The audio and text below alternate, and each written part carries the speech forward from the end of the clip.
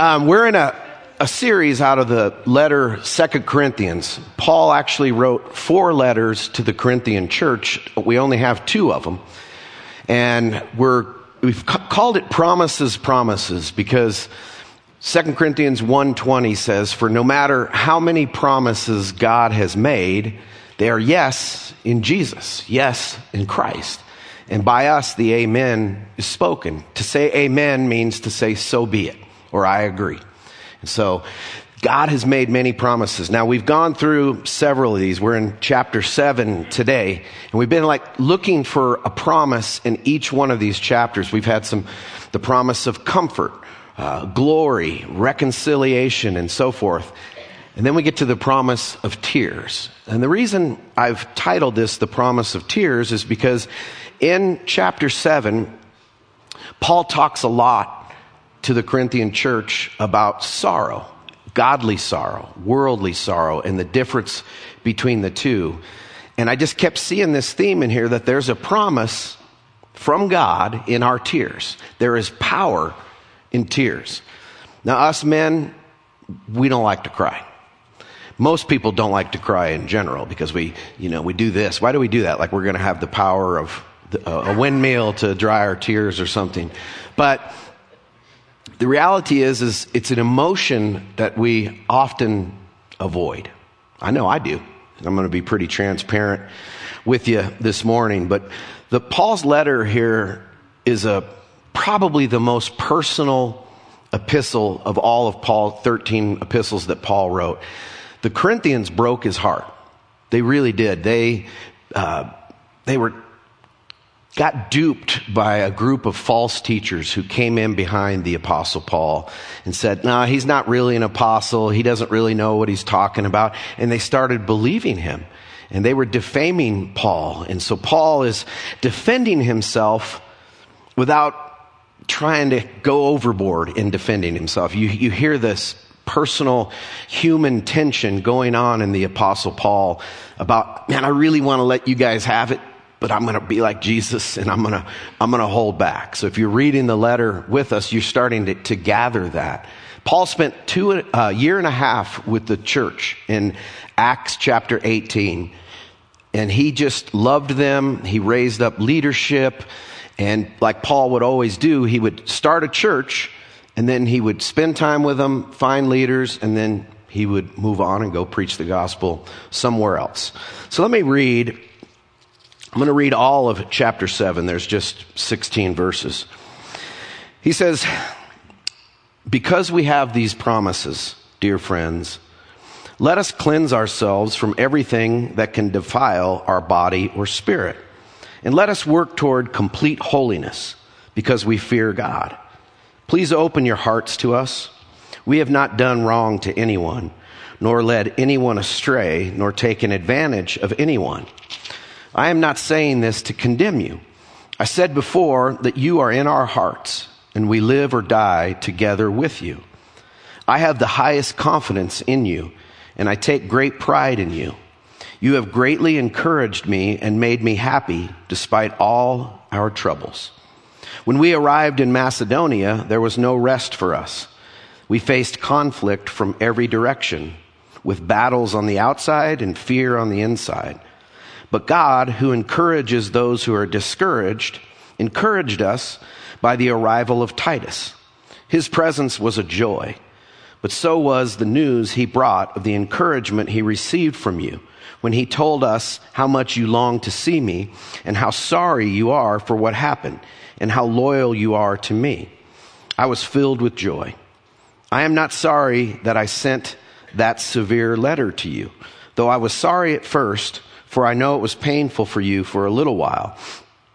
Now I am glad I sent it, not because it hurt you, but because the pain caused you to repent and change your ways. It was the kind of sorrow God wants his people to have, so you were not harmed by us in any way. For the kind of sorrow God wants us to experience leads us away from sin and results in salvation. There's no regret for that kind of sorrow. But worldly sorrow, which lacks repentance, results in spiritual death. Just see what this godly sorrow produced in you. Such earnest, such concern to clear yourselves, such indignation, such alarm, such longing to see me, such zeal, and such a readiness to punish wrong. You showed that you have done everything necessary to make things right. My purpose then was not to write about who did the wrong or who was wronged. I wrote to you so that in the sight of God you could see for yourselves how loyal you are to us. We have been greatly encouraged by this. In addition to our encouragement, we were especially delighted to see how happy Titus was about the way all of you welcomed him and set his mind at ease. I had told him how proud I was of you, and you didn't disappoint me. I have always told you the truth. Now my boasting to Titus has also proved true. Now he cares for you more than ever when he remembers the way all of you obeyed him and welcomed him with such fear and deep respect. I am very happy now because I have complete confidence in you.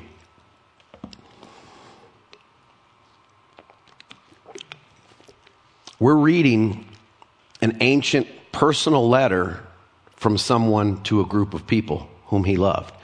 We're having insight into the gospel, reading this personal letter from Paul to the church at Corinth. It's a heartfelt letter. Of all the, like I said, all the New Testament letters, it's probably the most heartfelt. Paul even says in 2 Corinthians 2:4 that as he wrote this letter, he was crying. He wrote it with tears. And he talks about sorrow in many different ways. So I want to talk for a few minutes about the truth about tears. The truth about tears. First of all, tears are evidence of our humanity. Tears are evidence of our humanity. My mom passed away in 2018 suddenly from a heart attack. She wasn't in great health, but we were caught off guard.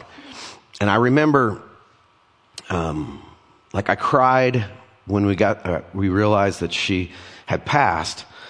But then I did this. I am not going to cry. I'm not going to grieve. I'm just going to be a tough guy. And I pushed it all down deep. And even through her memorial, I didn't really even talk. I couldn't even talk about good memories because I just stuffed. Well, in 2020, my dad died from COVID. His COVID turned into pneumonia, which ultimately took his life. And the day he had dementia the last several years of his life. And anybody that's dealt with someone with dementia, you know, it's tough to watch someone just kind of decay from the vibrant person that they were to someone who doesn't remember what they said, 5 seconds ago. And my dad was in his 70s, still playing hardball, baseball, and swimming every day. He was very physically active until the dementia came in, and it really just robbed him of so much. And so watching him go through that dementia all these years, and then my mom being gone, he would call me, and he'd say, "Where's your mom?" It's like, Dad, she's in heaven, and you have to repeat that. And I learned to just say, she's with Aunt Judy, which my mom's sister, they were both in heaven, so I wasn't lying to him.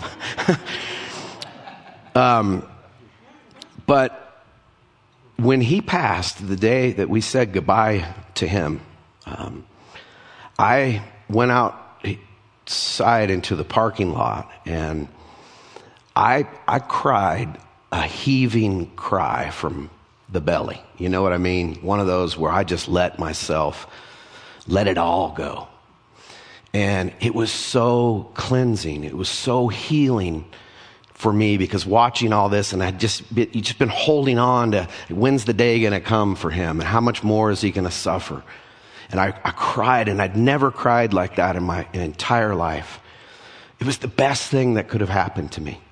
At my dad's memorial, I was able to shed tears of joy and to tell stories. And it was just such a different experience for my mom. I think I learned not to stuff those emotions down in there, because we're not built for that. Tears are evidence of our humanity.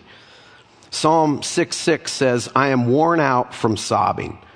All night I flood my bed with weeping, drenching it with my tears. Do you know that human beings are the only creatures on the earth that shed emotional tears? Other animals, they have tear ducts and they clean their eyes, but they don't cry from emotions. We're the only ones that do that.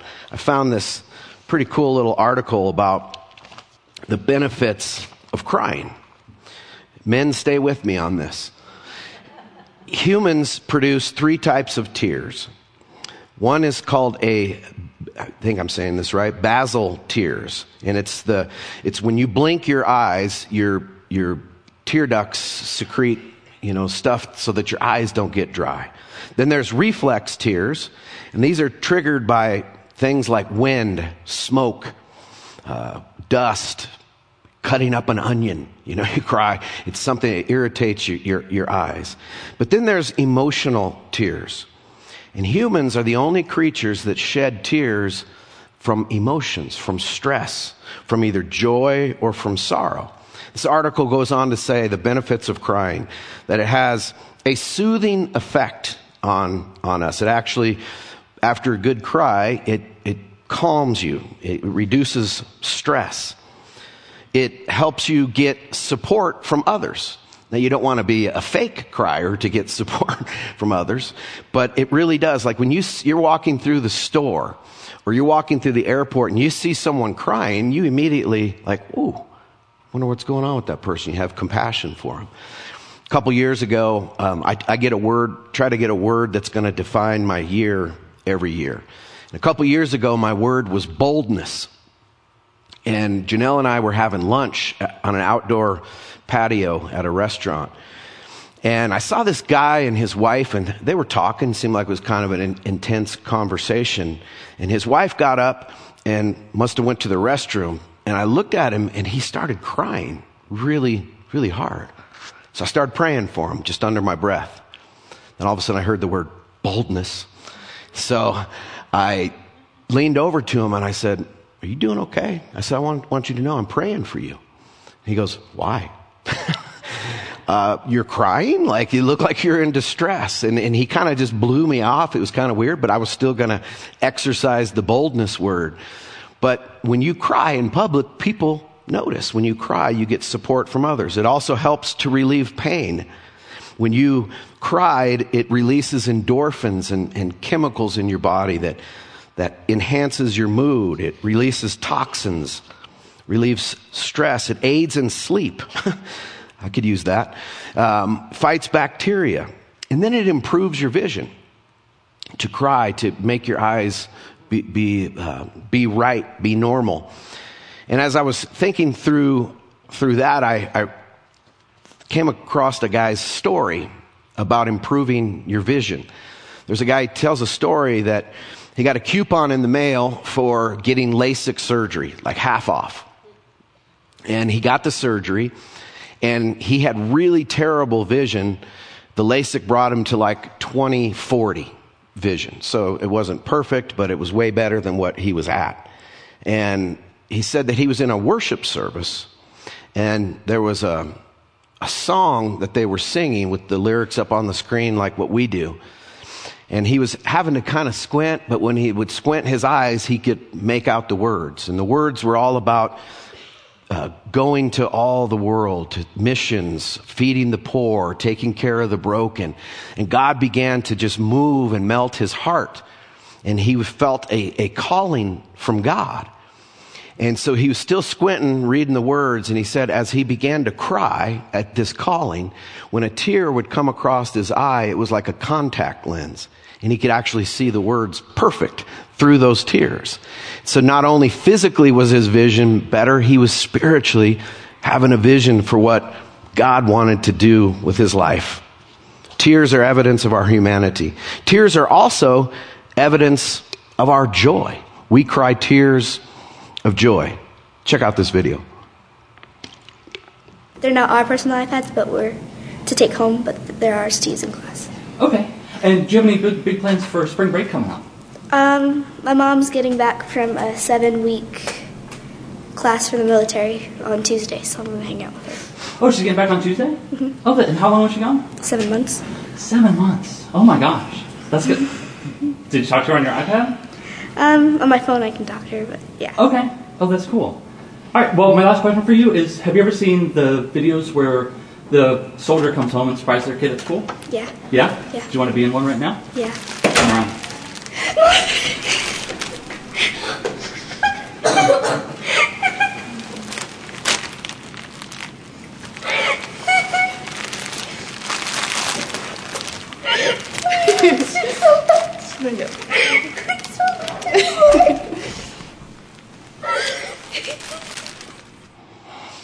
I'm not crying, you're crying, right? Those things get me every time when someone surprises a loved one when they come from being overseas like that. Tears of joy, legitimate tears of, I'm so overwhelmed with happiness. The tears, it's evidence of our joy. I remember when our oldest, Chase, graduated from boot camp, we flew out to see her graduate, and there's all these new sailors, right? And trying to find her in the crowd of all this and her squadron or whatever you call it, her group. And once they were done and they made the formal announcement that they were finished, ran out to her, hugged her, and I just was tears of joy. Because Chase is like, she's a little pipsqueak, and she survived boot camp and was a little, awesome little sailor. It was tears of joy. When the children of Israel got taken into captivity in Babylon, they were there for almost 75 years, right? A whole generation. And when they were released to go back into the land of Israel, the prophet Jeremiah prophesied that tears of joy will stream down their faces, and I will lead them home with great care, says the Lord. Tears of joy, right? Thirdly, tears are evidence of our sorrow and grief. Tears are there's the other side to tears that's not joy, but it's sorrow and grief. And I think there's two types of sorrow, and what the Apostle Paul had in mind when he was writing in this 7th chapter of 2 Corinthians. There's sorrow over loss. When you lose a loved one, you lose a job, some sort of circumstance, you have a loss, there's that kind of sorrow. Then there's the sorrow over sin, the sorrow over our failures. We can look back in life, or even maybe it feels even, it's fresh. There's a sorrow that we experience over our failures. It's actually good. Because what Paul is saying, that kind of sorrow leads us to repentance, which leads to salvation. If you remember the story in the Gospels about Peter, on the night that Jesus was betrayed, he told them, he said, I'm going to have to die at the hands of sinful men, but on the third day, I'll rise again. And Peter, in his zeal, says, no way, Lord, not on my watch. I'll go to death with you. If I have to die, I'll die with you. If you remember, Jesus said, before the rooster, crows 3 times, you will deny me 3 times. I'm not sure what Peter felt when he heard those words, but sure enough, after Jesus was arrested and went through his kangaroo court with both the religious and the Romans, Peter had denied him 3 times. On the third time, they asked him, aren't you with Jesus of Nazareth? Do you know him? He says, I don't even know who he is. He denies that he even knew him. And he cusses at a little girl for saying, you were with Jesus. That's how Peter went from this zealous guy to, I don't even know him. Well, Luke records it this way. At that moment, the Lord turned and looked at Peter. This is after the third denial. Suddenly, the Lord's words flashed through Peter's mind. Before the rooster crows tomorrow morning, you will deny 3 times that you even know me. And Peter left the courtyard weeping bitterly. He was broken.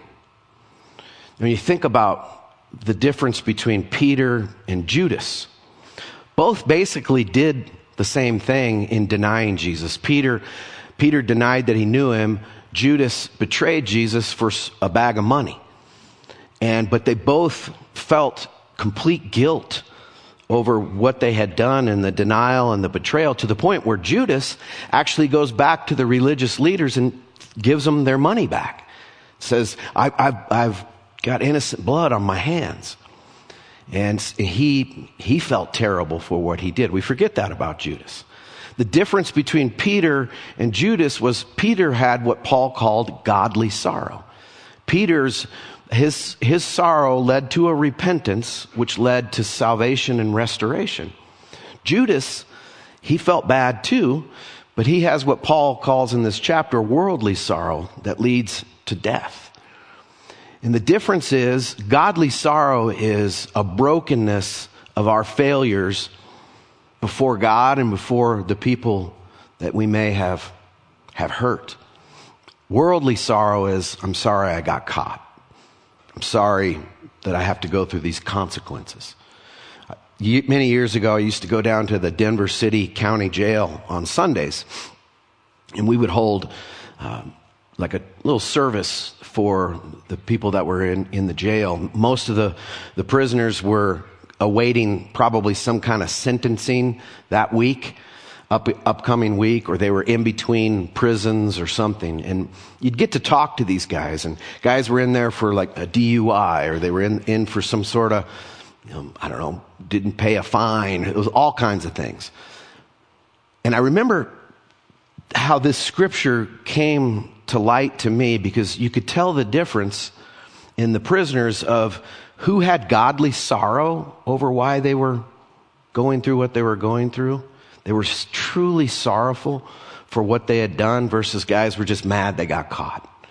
And there's a big difference there.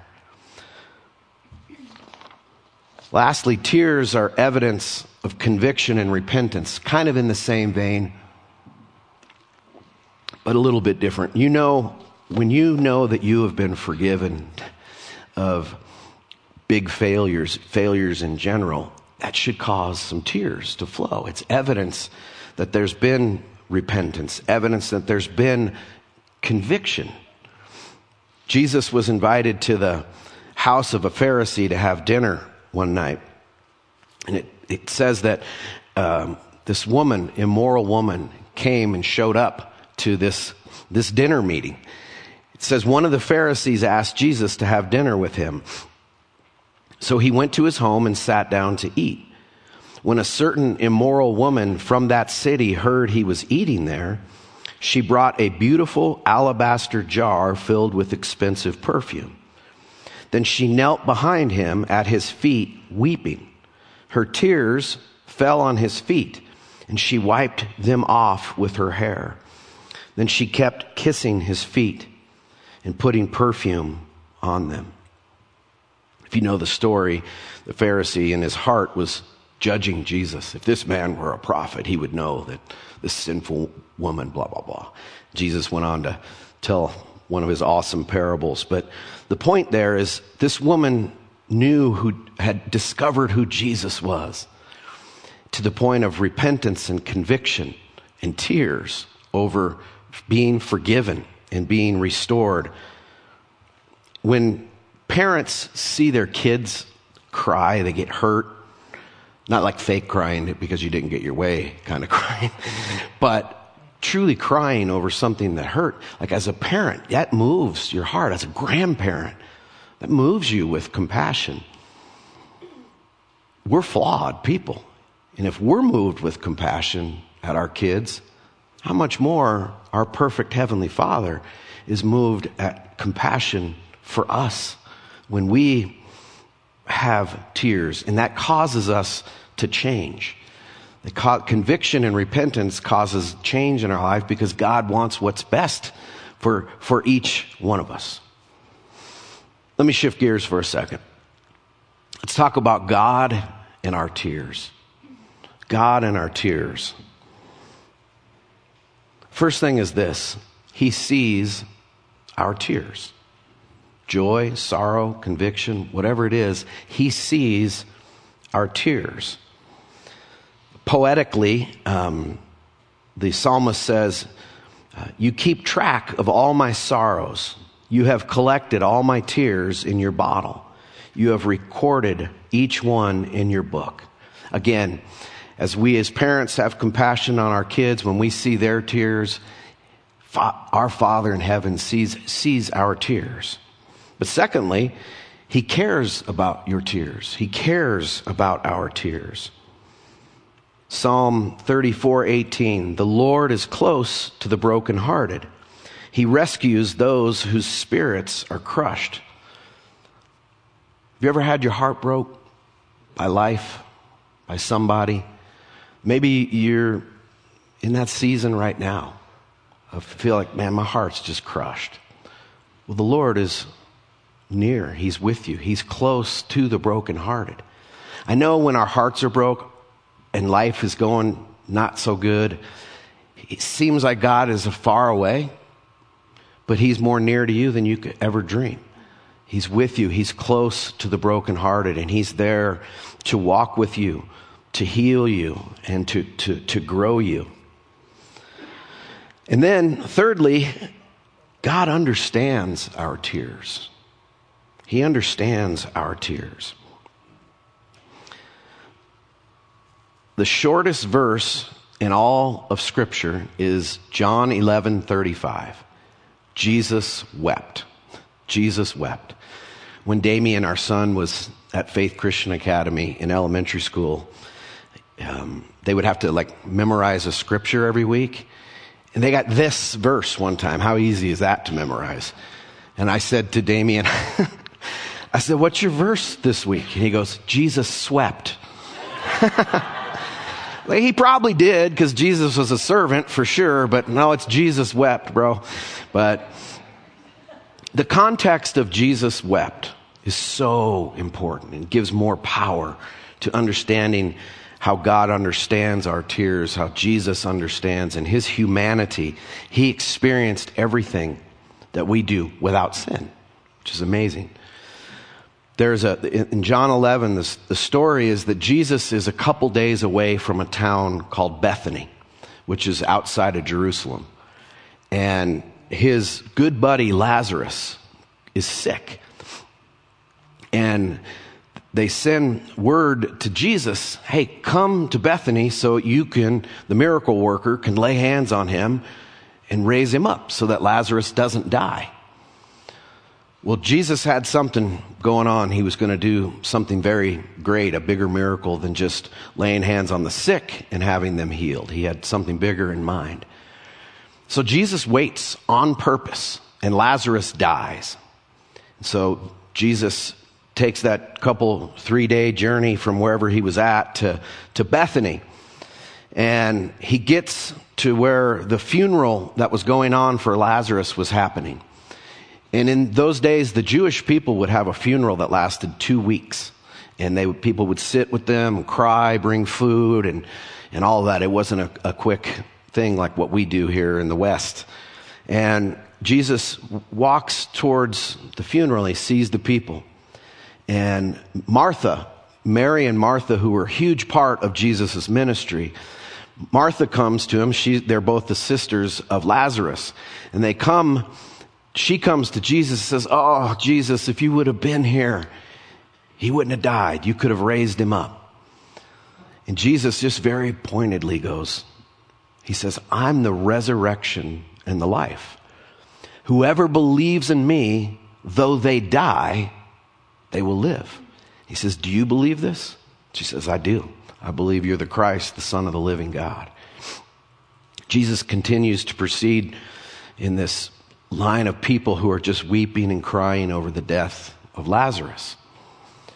And it says right before the little verse on Jesus wept that Jesus was deeply moved internally. He was deeply moved. The Greek word that we translate deeply moved in our English Bibles is the word for indignant anger.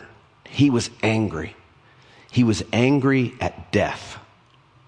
Jesus came on a mission to free us from our fear of death and to defeat death by his life, death, and resurrection himself.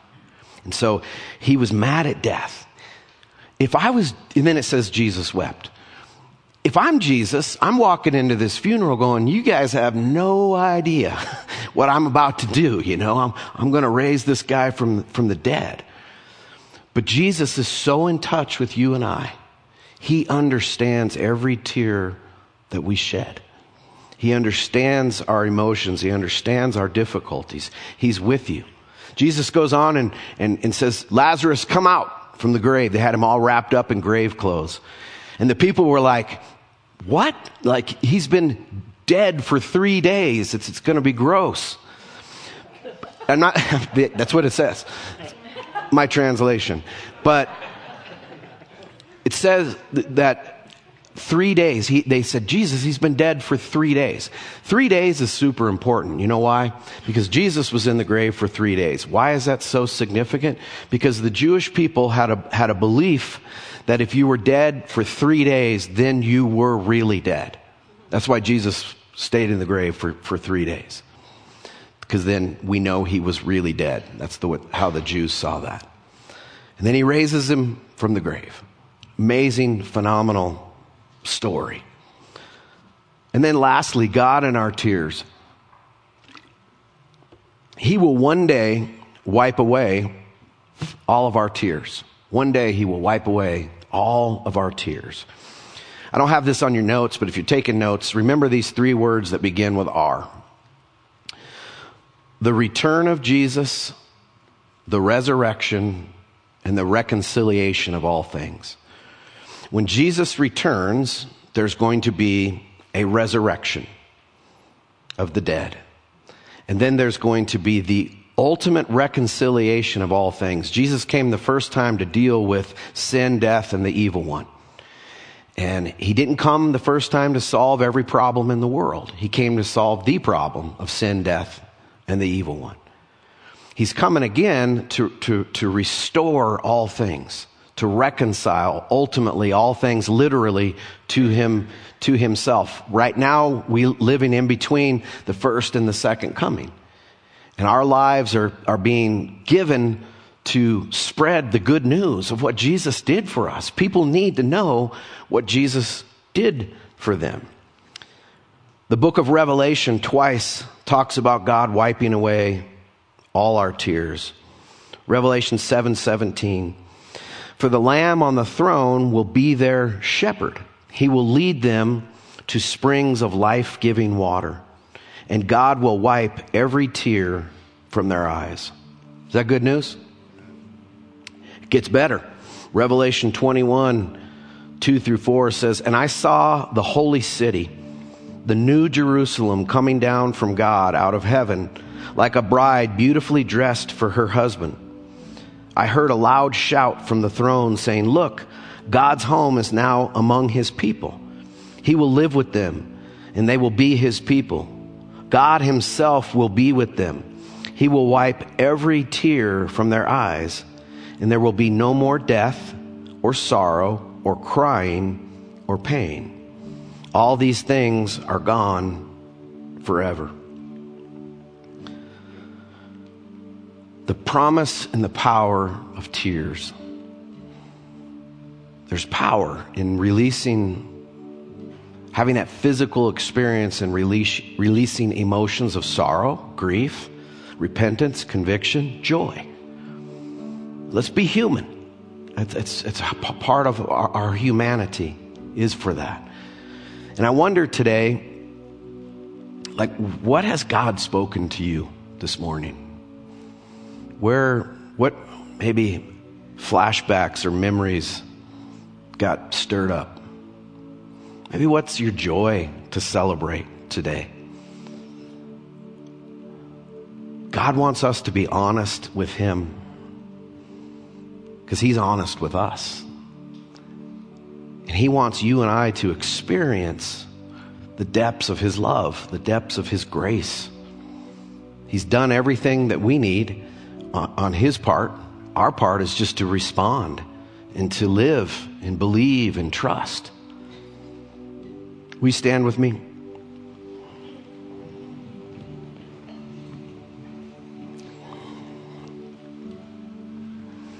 I really struggled on how to conclude this message this week because it's not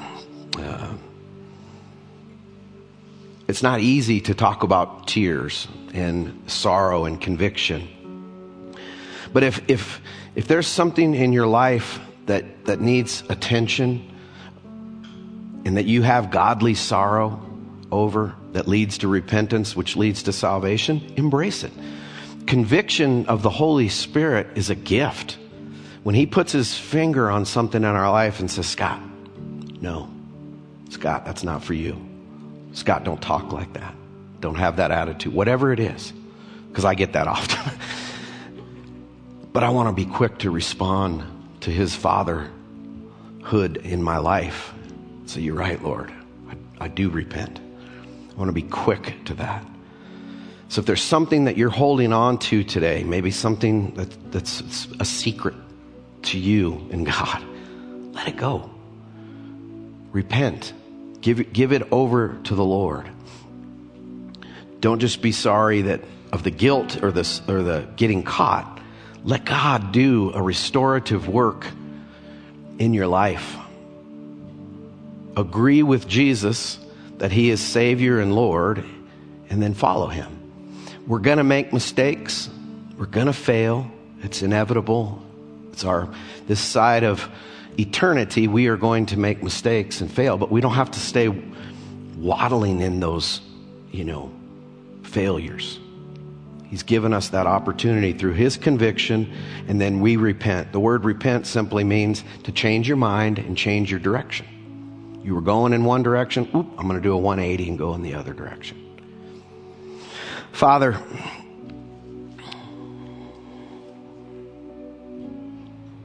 thank you for Jesus. Thank you for the gift of tears. Thank you for the promise of tears that you're working in and through us, and that we're living and experiencing life. I pray for my brothers and sisters in this room and who are watching online to experience grace, growth, healing, and your power in their lives, and to leave from here today strengthened in the Holy Spirit, strengthened in faith, living in the fruits of the Spirit of love and joy and peace, self-control. God, I pray for anyone in this room that it needs healing physically, that you would pour out the gift of healing. Anyone that needs emotional healing, pour it out on them, Lord. Mental healing, relational healing. Thanks for meeting all our needs and providing for us. Lord, give wisdom to those who are in situations where they're having to make decisions and big decisions. Give them wisdom. We trust that we will walk in your will. Thank you for this church. I thank you for the people who give so much to one another. Thank you for all that you've done and what you're doing and what you're going to do. In Jesus' name, amen.